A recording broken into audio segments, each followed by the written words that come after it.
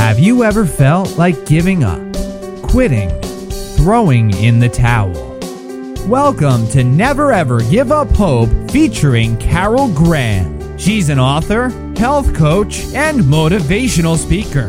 Backed into a corner multiple times in her life, Carol shares with you stories on how she overcame some of the toughest obstacles a person can go through in life, but refused to give up hope.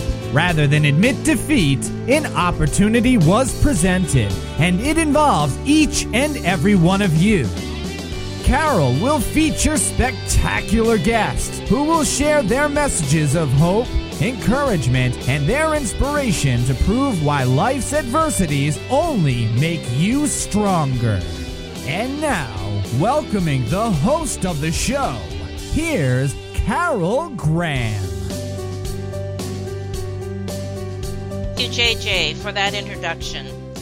And I also want to thank all my listeners from around the world. We are now in over 60 different countries, and that just is always a strong indication as a new country and new communities join our listening audience to show that there is a need for people to have hope in what often appears as a hopeless world.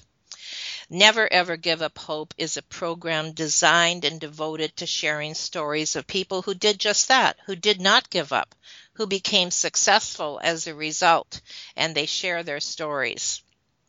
And this is what we are, of course, going to do today with my guest, who is Pamela Christian. But before I introduce her, there is something worldwide news that I want to address, and I know that this ties in perfectly with what Pamela is going to share today. I don't know if any of you have heard at this point, but something is happening in Fort McMurray, Canada, that could easily affect the entire world, and that is, it is on fire. And this is very close to my heart because my daughter and her family have recently moved away from there, and we do know many people who still reside there. Now, wildfire broke out yesterday, and the entire town and the surrounding communities of 80,000 people have been evacuated. Now, this happened so quickly that they were not even allowed to go back into their homes to get their fur babies, their pets, let alone all the livestock and everything else that is in the wildlife that is being destroyed as we speak. The gas stations exploded, and therefore many people were not and are still not able to get out of town because they do not literally have gas for their cars. It is devastating. And this is just one thing that is happening, but the world is full of these kind of circumstances. And the perfect person to discuss that and to discuss hope and faith is Pamela Christian. Pamela is an author who has written a series of books on faith to live by. We just don't know when our lives are going to be turned upside down. And we don't know if we're going to have the hope and the faith to sustain us or what we're going to have to hang on to. And so that's why I wanted to mention what is going on today in Fort McMurray, but also how it ties in with what Pamela is going to share. Welcome, Pamela. Thank you so much. I'm so appreciative to be here today. Well, Pamela, I believe in looking over your bio that you are a person who believes in absolutes. And I believe we live in a world that doesn't have many. Now, what inspired you, or is this what inspired you to write your first book in this series? Yeah, it absolutely is, Carol. What happened is I read an article written by ABC News that had the headlines that Americans are tolerant of religious beliefs. And I fully expected that I would read an article stating that we are very accepting of people in our country that have different beliefs, Muslim or Buddhist or Judaism or what have you. But instead, the article expressed very clearly that Americans are taking different tenets from different religious beliefs, mixing them and matching them and creating a religion of their own preference. And when I read that, my heart sank because it just was so clear how deceived even highly educated leaders are in our country. They even have names for these made-up beliefs. Buju would be somebody who believes in Buddhism and Judaism. It broke my heart, and I knew I had to address it. And I set out to write what I thought was a first book, a single book. But as I was writing it, I knew that clearly there would be at least 2 more books, and it became the series that you mentioned, Faith to Live By. And what do you deal with in these books individually? Well, the first thing I wanted to get across is for people to understand that there is absolute truth. I know it's very popular for people to claim that truth is relative and that all religions lead to the same God and the same heaven. And just because something's popular doesn't mean that it's true. One of the things that I had to realize that I was an uphill battle for me is that people believe that they already have the truth.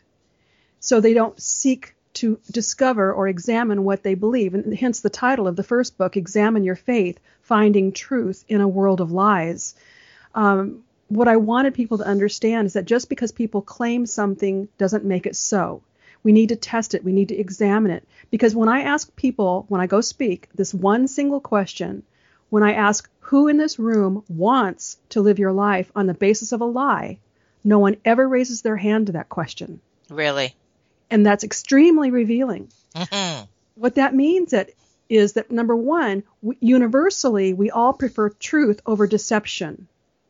Universally, we all believe that truth is better than deception, which means universally we all have an innate moral compass.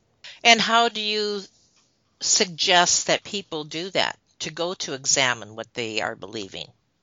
Well, first off, I want to say that I understand that it's very, very difficult to examine your faith or to examine your life beliefs, your core values, because for the most part, we've all gained them from people who we respect. They might have been our parents, they might have been a teacher or a professor, someone significant in our life. Many of them actually have contributed to our worldview or the belief system by which we live our life. And most people, even different religions other than Christianity, because your Eastern religions believe in incarnation, most people believe that there's life after this life on earth as we know it. So if that is so, we want to make sure that what we believe in this realm is based on truth, because it's going to impact our future life. And to answer the question how to go about it is to actually go back very fundamentally to the beginning and find out why you believe what you believe. You want to find out if there's any verifiable, objective evidence to support what you believe. You know, one of the things I did in writing the first book, Examine Your Faith, Finding Truth in the World of Lies, was to go to the internet and do a search to find out what the popular definitions were of the words faith and truth. And I was so disappointed, not surprised, but so disappointed. One of the things that were stated is that faith is blind, and that was in 2 major online dictionaries. Faith is blind. And that is not true. Faith is not blind. Faith has an area of mysticism, or mystery, I should say, in it, some element that we don't understand. But faith is what I say as this. Faith provides us enough objective, verifiable evidence to help us believe for what is yet to subsist. Say that again slowly. Faith is based on enough verifiable, objective evidence to allow us to believe for what is yet to subsist. Can you expound on that a little bit? Sure. In other words, it's like trust. Faith and trust are very similar.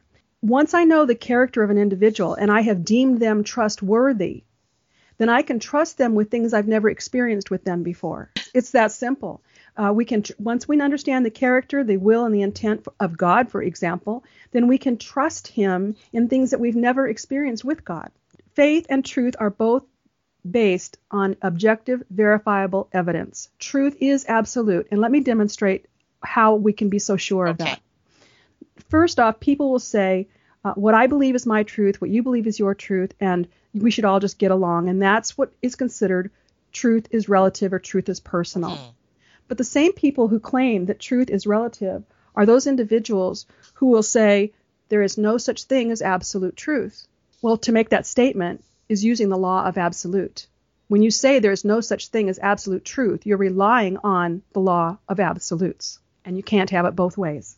Another thing I want people to understand, and this is again in the first book, because I do take a great deal of time in the beginning to explore faith and to explore truth, so that we can be sure that what we believe is based on sound evidence, and it's not just a willy-nilly preference like what I was explaining people are doing here in America. What we want to understand is that truth is not only absolute, but we can verify truth with 3 tests. It's just real simple. There's 3 tests that will allow us to know if a matter is truth. First, truth is always based on reality. Second, only one thing can be true and all opposing matters are false. And the third thing, which is demonstrated with that question that I ask, who in this room wants to live your life on the basis of a lie? The third thing is that the truth is universal. When all 3 of these proof tests are in place, we can be confident that a matter is true. Number 1, truth is based on reality. Number 2, only one thing can be true and all opposing matters are false. And number 3, truth is universal. What kind of arguments have you had against that when you've talked to people about this subject? That's a good question. When there are arguments that arise, the best tact to make is that the person who makes the claim needs to make the defense. Yes.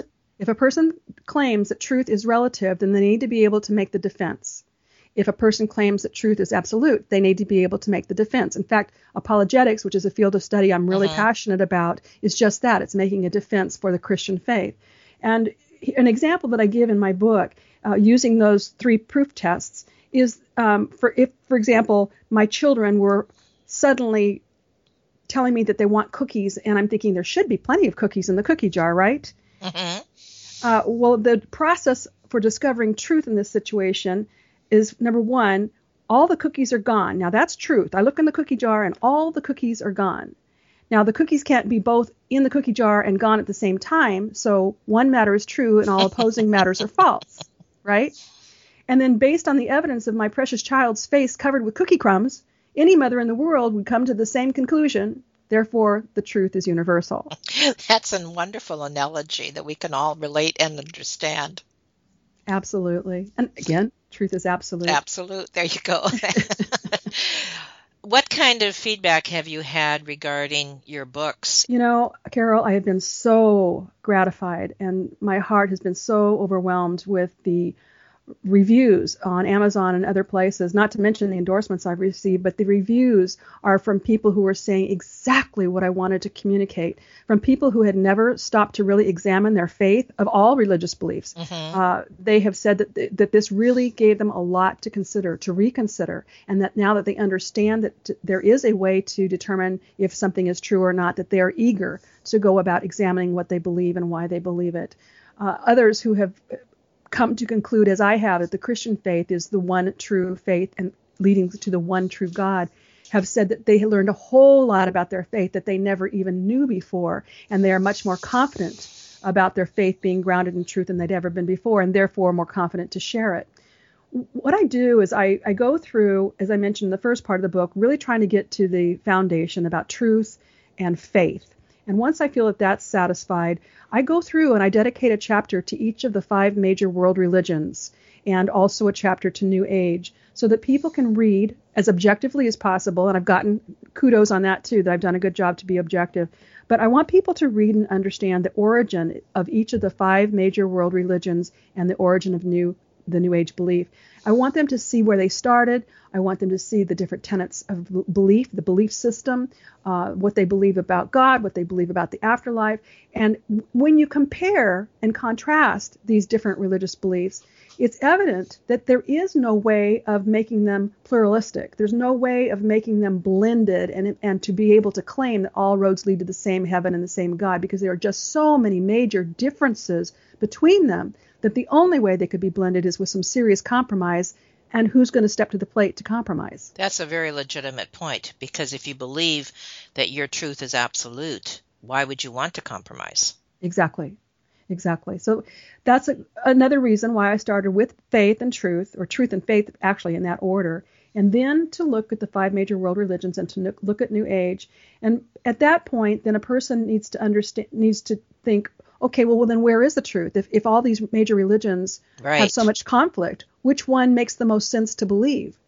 So the next thing I do in the first book in this series is to take people through extra biblical and historical evidence that provides proof that the Bible, in contrast to all other documents of religious authority, has more objective, verifiable evidence in support of it. This is from history. I'm not talking about using the Bible to substantiate the Bible. I'm talking extra biblical evidence, archaeology, the laws of statistics, all sorts of things. There is more objective, verifiable evidence in support of the Bible than there is for any of the other documents of religious authority. That, to me, is reason enough to want to know more about the Bible and to know more about how the Bible was penned, how it came to exist. So I go into that with my book. And then, believing that I provided enough evidence that a person would have to conclude, well, this Bible is something that I ought to seriously consider. Then I use the Bible itself to talk about the person of Jesus. And along with that, I use additional extra biblical evidence in support of not only the existence of Jesus, because most people are willing to say that a man named Jesus existed and he was very influential, but not everybody is willing to say that he's the Son of God.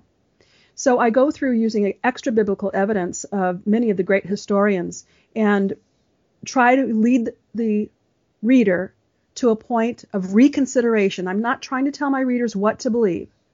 Instead, I'm trying to get them to think and to use logic and reason, and I'm respecting their intelligence, and I'm wanting them to decide for themselves based on a genuine search what makes the most sense to believe. Very well done. I mean, anxious to read the first book. This is what you're dealing in the first book, correct? Exactly. And so this would be a real tool that people could use not only for themselves, but to help someone else who may be struggling. Exactly. Like I said, a lot of people, even those who are Christians, have discovered that by reading this book, they've gotten so much more confident in their Christian faith. And at a time in our culture where Christianity is under such attack, we need people to be confident about what they believe. How do you feel it's under attack? Oh, we see it through our government systems where there's so much effort to remove the representation of God or the symbols of Jesus or anything Christian in our Christmas. Exactly. It's all over. It's rampant. Gratefully, however, there's also evidence that people are so worn out. They have become, and I'm so grateful for your program because you do address hope, but people have become hopeless because they've placed their hope in things that are not trustworthy. They've placed their hope in things that have failed them. And so they are searching, many of them desperately searching for what can they put their hope in to have any purpose, any meaning in life. That goes right into my next question for you. You had mentioned in your blurb that the world is broken and needs repair. This is a perfect, that's a bumper sticker. You know, the world is broken and it needs repair. Who's going to repair it? Absolutely. Now, no one can argue that. We all are aware of it. Doesn't matter where we live in the world. We are fully aware that we have problems that we need help. Whether it's in government, whether it's in marriage and family breaking down, losing jobs, the real estate market, finances, banking systems, it's full of failure. And we see it. These are systems. I was just going to say, these are systems and institutions that people have placed their faith in. Yes, exactly. And that leads me to my question. How can real and certain hope exist in this kind of environment? Well, number one, we have to find truth. We have to discover truth. And let me add to that truth is never something that we get all at once. Truth is a process of discovery. And just like faith, once we have a sufficient amount of truth, then we're on a path where we can continue our discovery and add to what we've already learned. So we'll be growing in our truth. We'll be growing in our faith. And you're asking how can truth and what was your question? How can hope even exist in this kind of environment? Let's just bring it down to, for example, what I shared today. People, what's happening in Fort McMurray, people who are right smack dab in the middle of a hopeless situation. How can they see any hope or anything good coming out of that? And I'm sure you must address that in some of your articles and or the books that you have written. First off, when you are in the midst of something so tragic as these devastating fires that are so widespread and as you even mentioned have the potential of world impact, it is very difficult to find hope in the midst of it. I've always said that faith is like automobile insurance. It needs to be firmly in place before there's a crisis. Has to be firmly in place before there is a crisis. Right. And so the people who find themselves in such devastation, any type of crisis or loss, who haven't taken the time to make certain that their hope and their faith is based on truth, they're going to be the ones who will be suffering the most. They won't have any foundation. They won't have any moorings. And they will be looking for those people who can help them. All the more reason, those of us who are confident that we have found the truth and are able to share it with love, that we do so without hesitation. So let's talk about your second book then. The first one basically is an outline to, I'm assuming, what the next two are going to be about as well?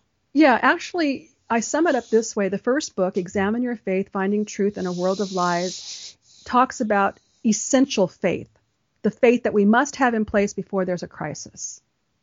The next book, Renew Your Hope, Remedy for Personal Breakthroughs, talks about effective faith. Now, that's the kind of faith that Jesus Christ in the Bible talks about, moving mountains. Would this be like with people who are suffering from depression or suicide or chemical abuse, the everyday struggles? Everyday struggles, unexpected struggles such as this fire that's broken out in Fort McMurray. Hope is hope. And anytime we need hope, no matter what the circumstance, we can find hope if we have our life grounded and based on truth. And one thing I have said, and it bears repeating, the Bible says that with God, nothing is impossible. And having substantiated the Bible with my first book, then I go ahead and I use the premises and the claims and the promises from the Bible in my second book. And what I say is that any time we give up on anything, we're giving up on God, because with God, nothing is impossible. Now, do you personally believe that? I absolutely believe it. I've experienced many things in my life where I've come up against what would otherwise be hopeless, and I've refused to give up on the truth that I had acquired to that point. I resolutely determined that I would count on God to be who he claims to be. I would count on God for his character, his will, and his intent as expressed not only in the Bible, but through all creation and through the person of Jesus Christ. And he has seen me through miraculously more than once. And this is where you share in your second book? Yes, I have not only my own personal testimonies of some miraculous points of breakthrough, but also stories from other people that are just amazing, and how deep they needed to dig to hold on to their faith, but that the reward was tremendous because of it. In circumstances like this, what about putting your faith into other things? Have you experienced other people coming to you and saying, well, that's all fine and good for you, and I appreciate that, but I believe in, and this has sustained me? How do you address that, and have you had to address that? In a different way. I was standing with a group of women in a social setting before I was to speak for a weekend event. And it was just a nice little light time as the women were coming to register. And I was just getting acquainted. And from behind me, a woman approached me who was clearly very tall and commanding, and her voice was very booming. And before she even had eye contact with me, she said, "I just can't believe in God who will send people to hell just because they don't believe Jesus was anything other than a good teacher." Well, the entire room got quiet, as you can imagine. And everybody was looking at me, waiting to find out what my answer would be.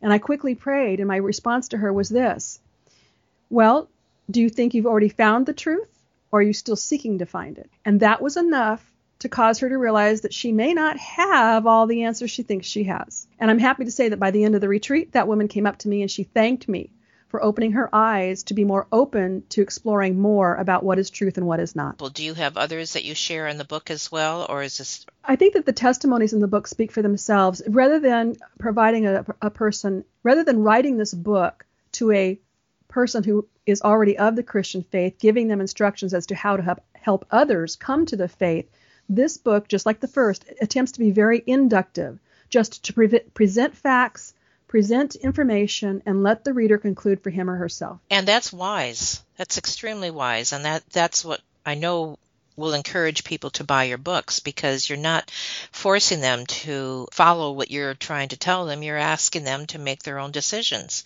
right, and make them based on being educated. Right. And this is the problem, Carol, and another thing that breaks my heart. We have people that are very highly educated who really do not know how to think because they've been told what to think. So when it comes to trying to examine something or weigh it and determine if it's worth their trust, they really don't have that ability. Interesting. What about book 3? Well, book 3 has not been released yet. I've been gathering the detail to write it. It will be about excellent faith. And if you're paying really close attention, for those who do know Scripture, I really have written 3 books which will talk about faith, hope, and love. So the third book in the series is Revive Your Life, Rest for Your Anxious Heart. And I hope to have it out later this year. So this would help people who are addressing the everyday struggles. Is that correct? Yes, even more so. And in fact, what it will really focus in on is God's love. God is love, all about God and love. That is the connection. I've learned that is the link that's missing. If people really understood who God is, his character, his will, and his intent toward you individually, disregarding anybody else, but God's intent, love, and concern for you as an individual, if people can grasp that, why would they turn away from God? There's nothing else out there like that. There's nothing else out there like that.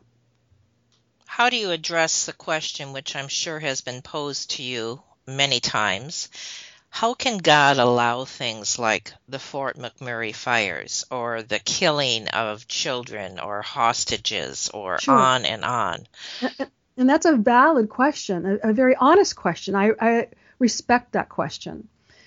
There's some things we need to understand going into this, though. And to start it off, let me say this. God is sovereign over all, but he's not responsible for all. That carries a lot of impact. When God created not only humanity, but when he created the spirit world, angels that exist, he gave us all free will. And the reason he gave us free will is because he wanted us to want to worship him, to want to love him. He wanted it to be a choice. Had he pre-programmed us to love him and worship him, it would have been meaningless. So he knew when he created all that exists, all the beings that exist, he knew that he had a risk factor, but he also knew that he would provide a way to overcome any of the fall that would happen from people choosing not to live their life the best way they could, which would be according to their created purpose, according to their creator's preference, which is only in their best interest. So what is wrong with examining all these other faiths to find one in particular that would work for you? Do not certain faiths help one individual more than another?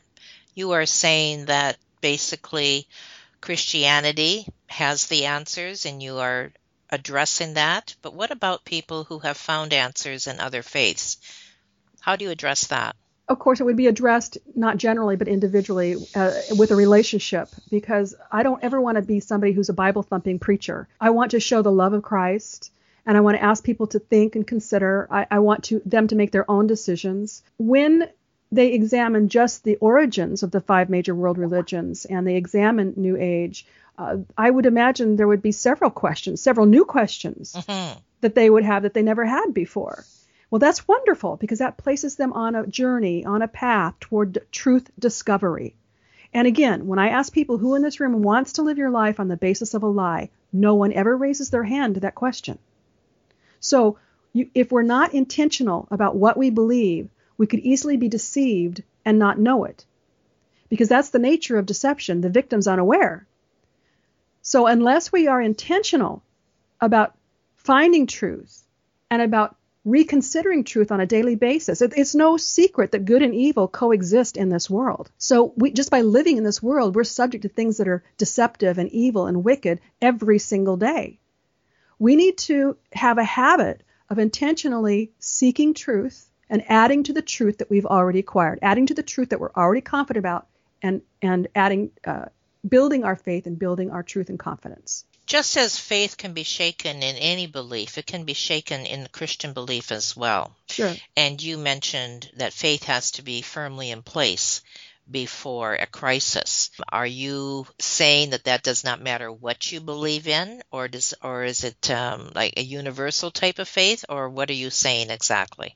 Well, you're kind of using the word faith a lot like the popular definitions, where it's Yes. blind faith, Yes. where it doesn't need any objective verifiable evidence. I use the word faith properly, and that is that there is enough objective verifiable evidence to allow us to believe for what we have not yet seen. And what about that statement, faith is blind?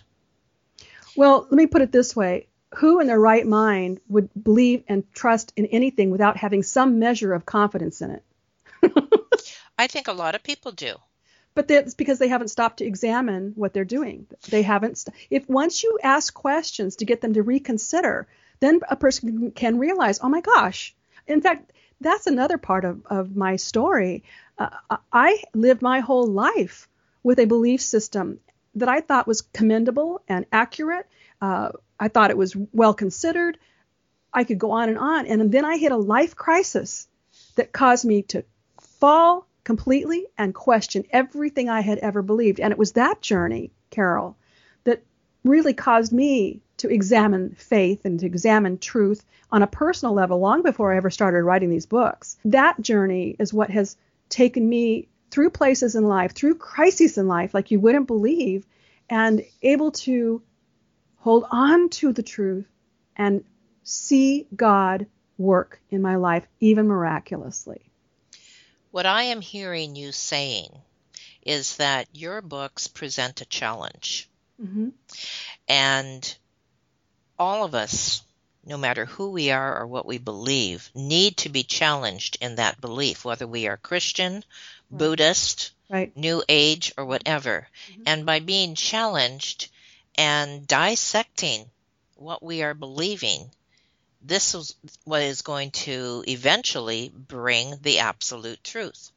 Exactly. You know, even Jesus on earth and after he's had his resurrected life and is living and interceding in heaven, even Jesus does not get in our face and challenge us to believe what he says we should believe. He is loving and his arms are open and he invites us to discover truth. And doesn't that take an element of faith to believe that in itself? To believe that Jesus invites us to discover truth? Yes. It depends on how you're using faith again. If you're using faith based on evidence that Jesus has never, which we can demonstrate through the historical accurate stories from the Bible and even extra biblical stories of people who had interactions with him, and we can see that there is no demand of God for anyone to worship him. No demand. There's the invitation. Anything you want to say in conclusion? I think it would be to get back to what I was just saying with you, Carol, and I so appreciate you letting me, because this is my heart's passion. You could probably hear it. I don't want people to live in deception. People themselves don't want to live in deception. And unless we individually, intentionally examine what we believe and why we believe it, we could easily be deceived and not know it.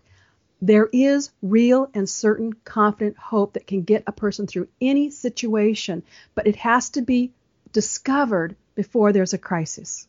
It has to be discovered before there is a crisis. Don't a lot of people during a crisis look for that, though? Yes, and there are people who in a crisis are finally open enough for help that's beyond them. Like the old saying goes, there's no such thing as an atheist in a foxhole. We've all heard that. Who's the first one they call on, right? Right, right.